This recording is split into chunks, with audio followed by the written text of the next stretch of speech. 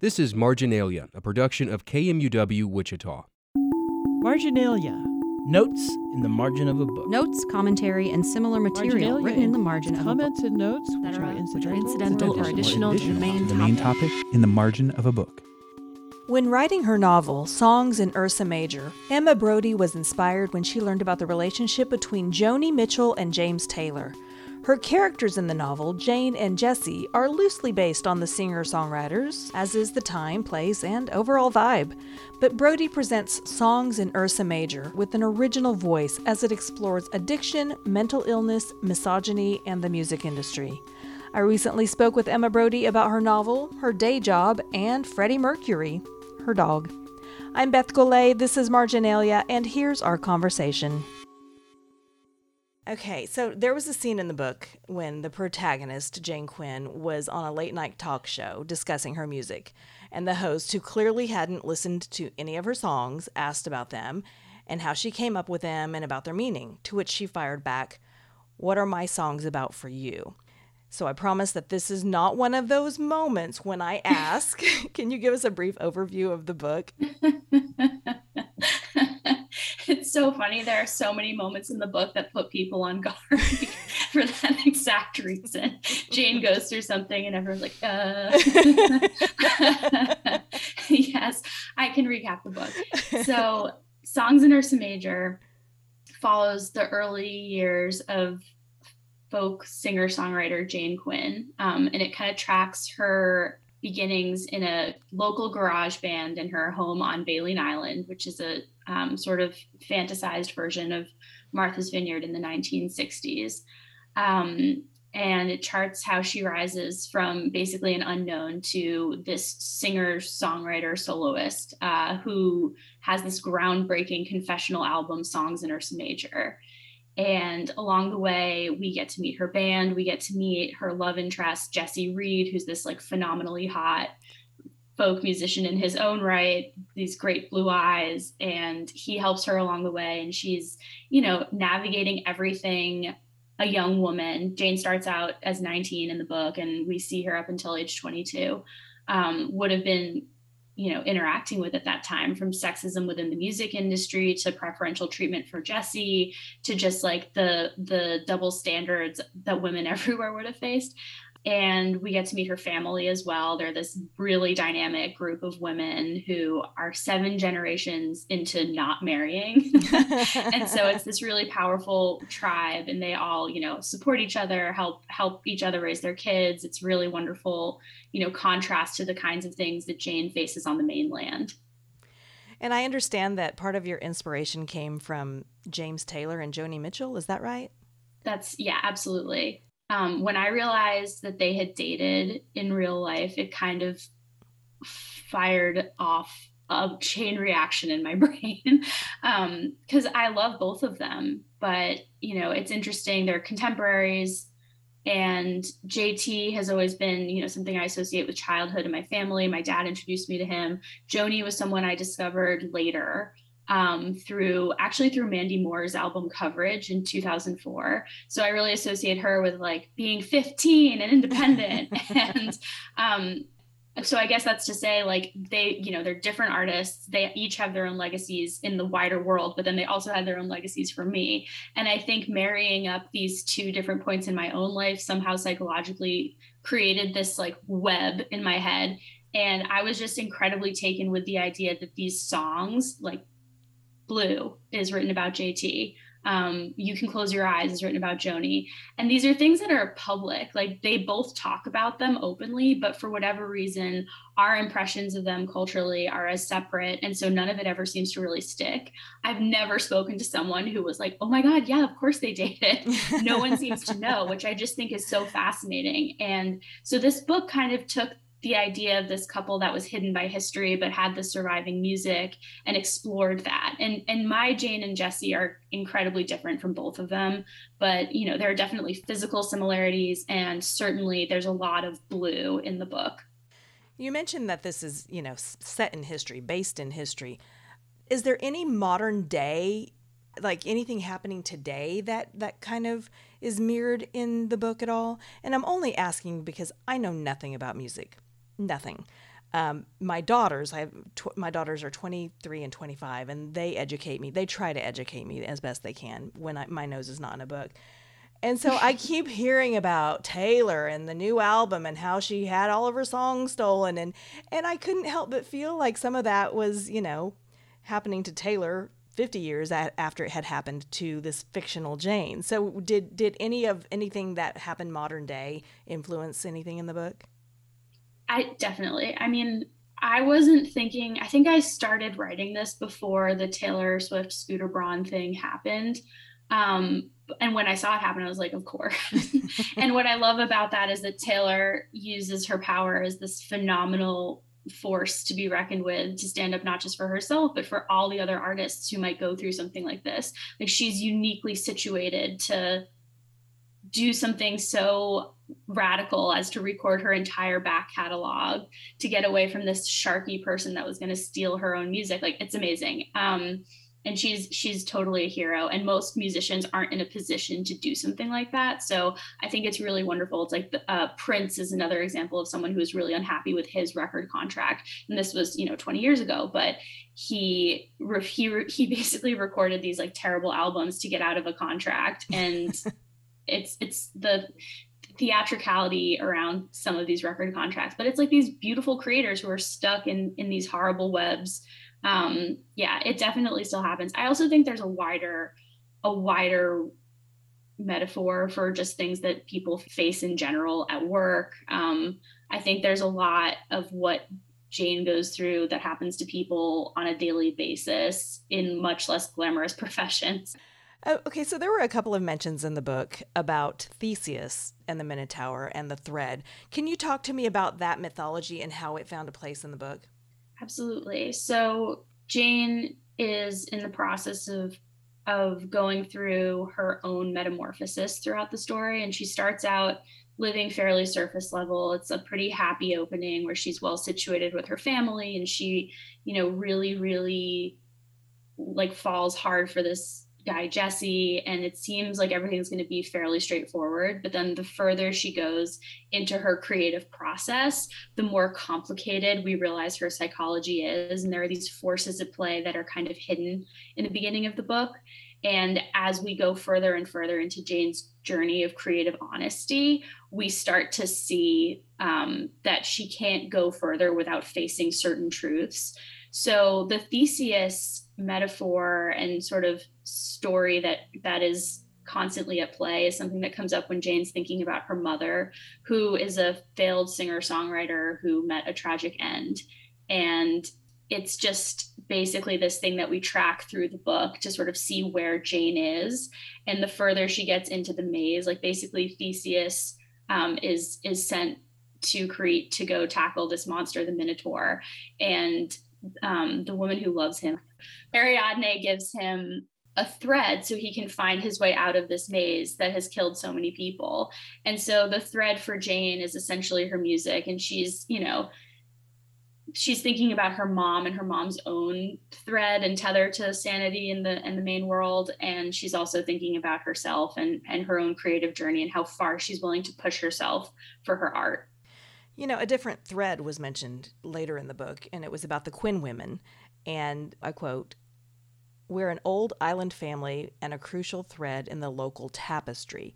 And you've already touched on this a little bit, but talk to me about the importance of these women and how they reacted to to the way women were treated at the time, especially in the music industry.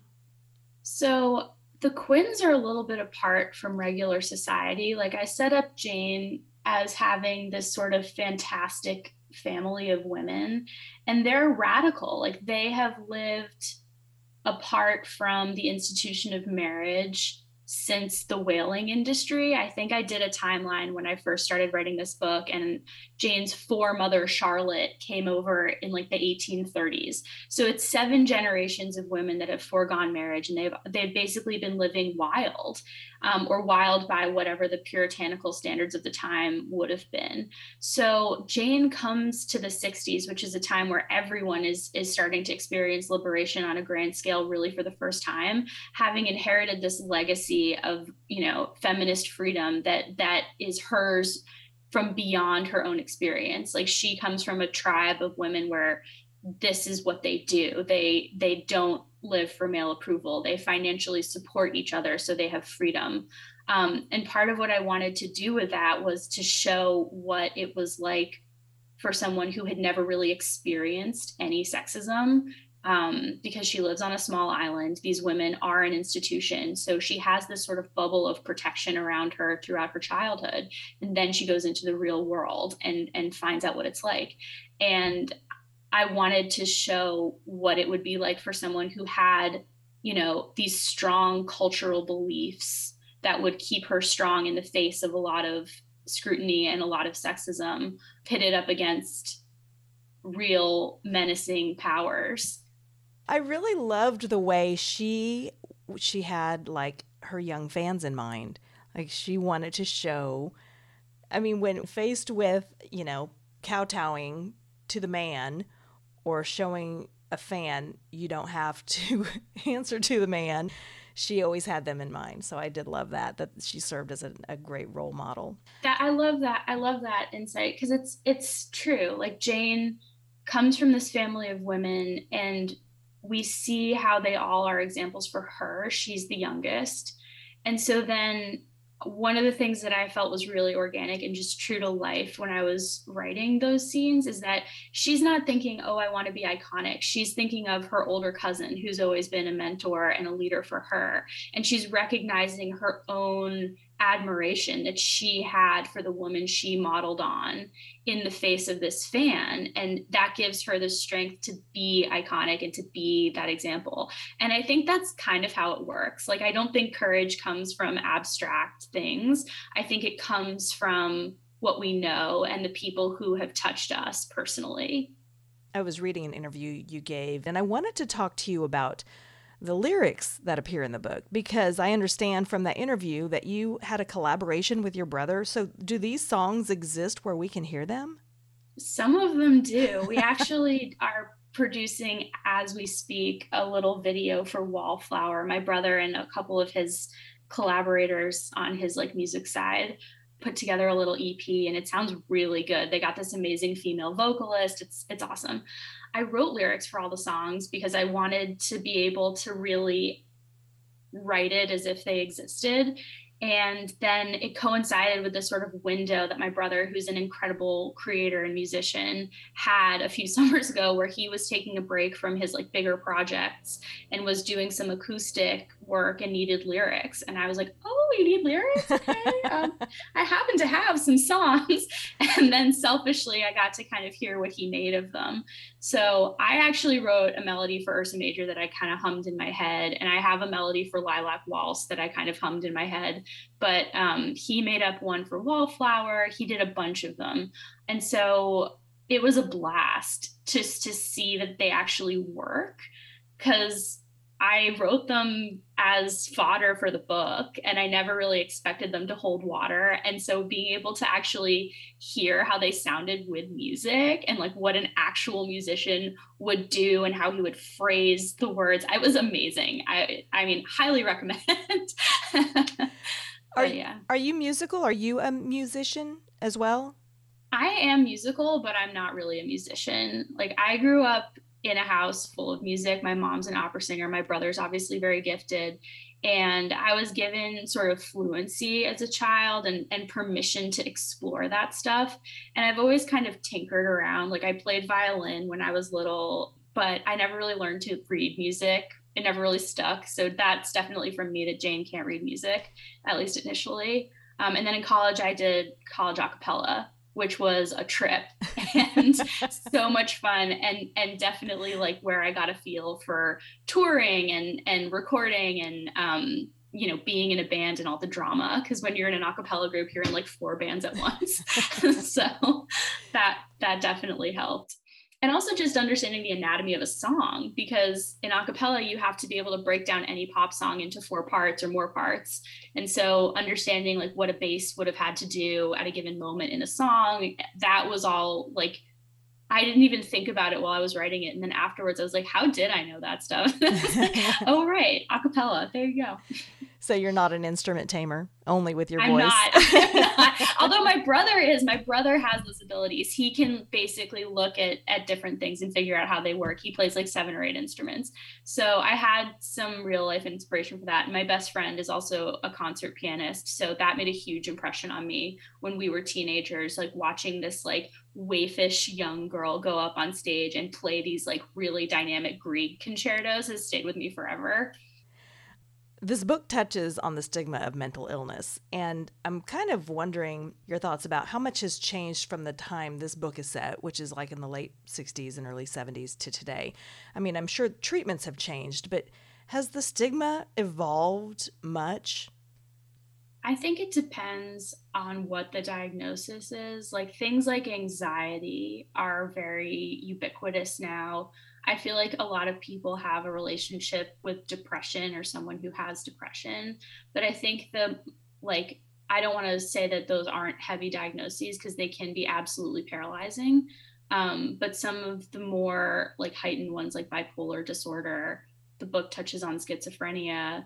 It's those still, I think, are very widely misunderstood and definitely carry a stigma. I think people who have to carry those diagnoses, live in fear of employers finding out. Like I think there's still a lot of shame and lack of understanding around these, certainly. But what's good about now is that we have so much more information, and it's so much, it's much more widely accessible. So people who are a lot younger, who exist outside of like a medical world, would be able to read up on these things and be informed. Whereas part of what I found really fascinating about writing a book about this time was just thinking about the steps anyone would have to go through to get just the most basic information about anything. Like right now, we can Google a question about anything that comes into our minds.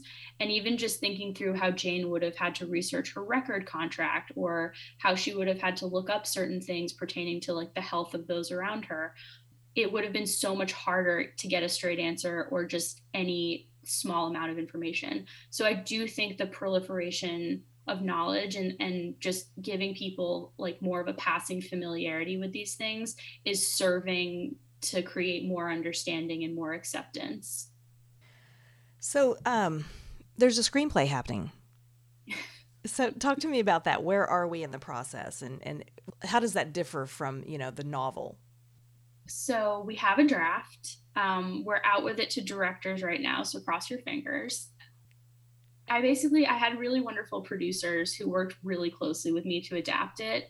And it was a trip. It was a completely different art form than novel writing. Like you are showing everything you tell in a novel and telling everything you show. So kind of getting into that headspace and realizing that it's a different medium, that was half the battle. And then from there, I feel like there are always these sort of ghost stories that come along with any story we choose to tell, like the road's not taken, narratively speaking.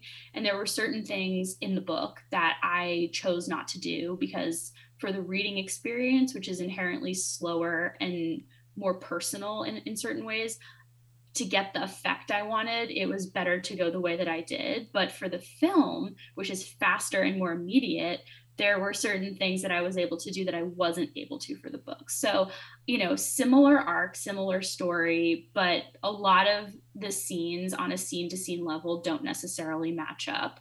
So I think you would walk away from it with, my hope would be with the same feeling, but I think it's very different.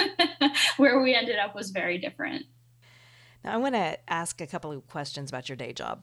You are an executive editor at Little Brown's voracious imprint, but you're also a writer. Do you find it difficult to separate, your writing hat from your editing hat? Is it necessary to separate them? I try to separate them. I'm very good at compartmentalizing. Jane inherited that from me.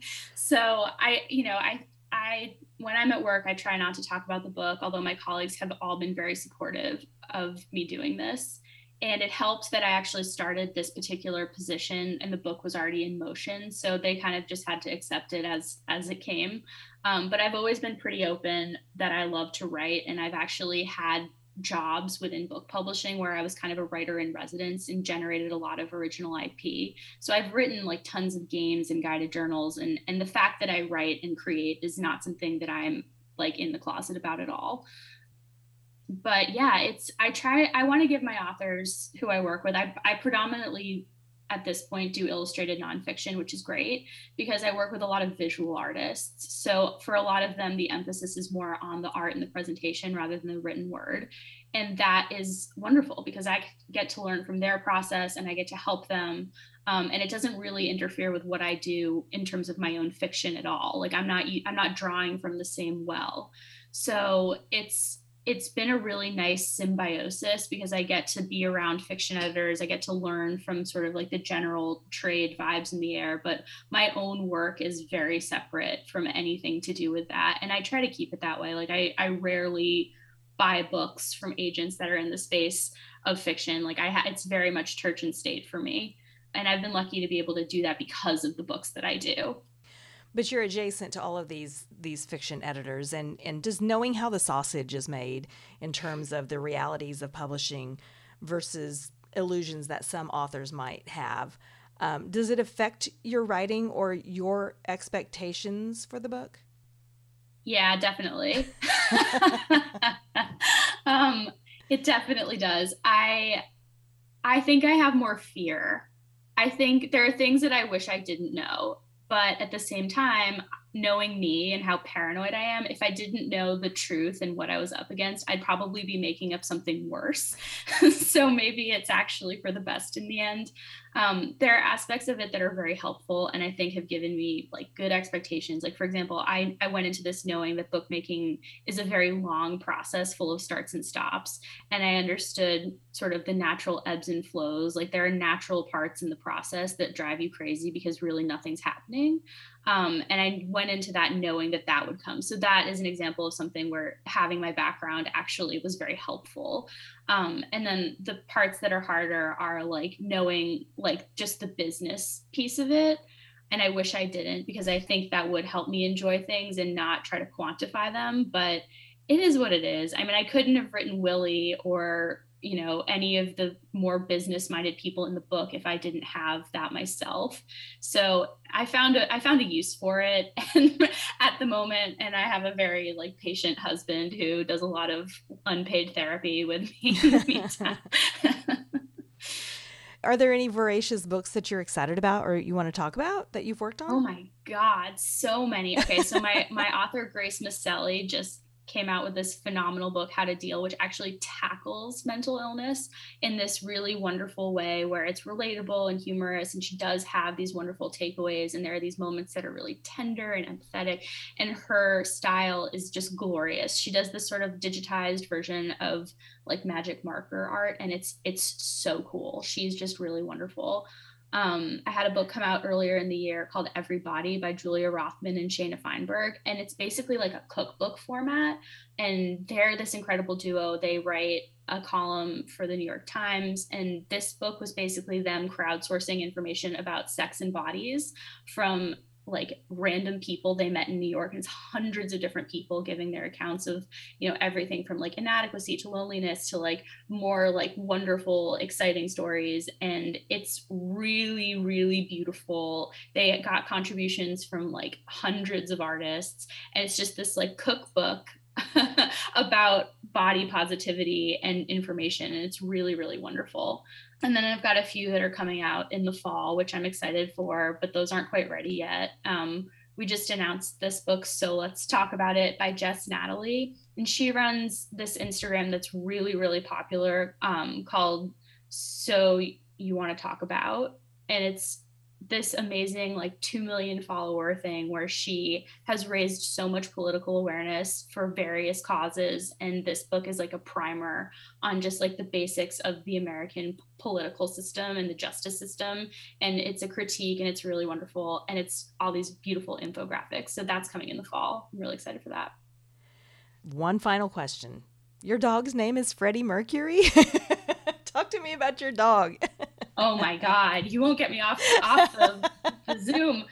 Freddie is the best. He's a cockalier. So he's half King Charles Cavalier and half Cocker Spaniel. And he's perfect. He's like a little toy. He's 26 pounds. He has a little heart-shaped nose. He's truly a celebrity. Everywhere we go, people basically like could care less about me and my husband, and everyone just wants to be friends with Freddie. So we've had him for a little over a year, and you can hear him. He can probably like hear me talking about him, but he's just the best. He's been the best thing during quarantine. It was right on cue. Now, we've talked about a lot, but is there anything that you want to talk about that I haven't asked? This is great. Your questions are so thoughtful, and you've asked me things that people haven't asked me before, which is like amazing. I'm so flattered at how closely you read the book. Oh, thank you. Your laugh is infectious. I love it. That's nice. Classic defense mechanism. So, there you go. The book comes out next Tuesday, yes? Yeah. Okay, and I'm trying to think of the date.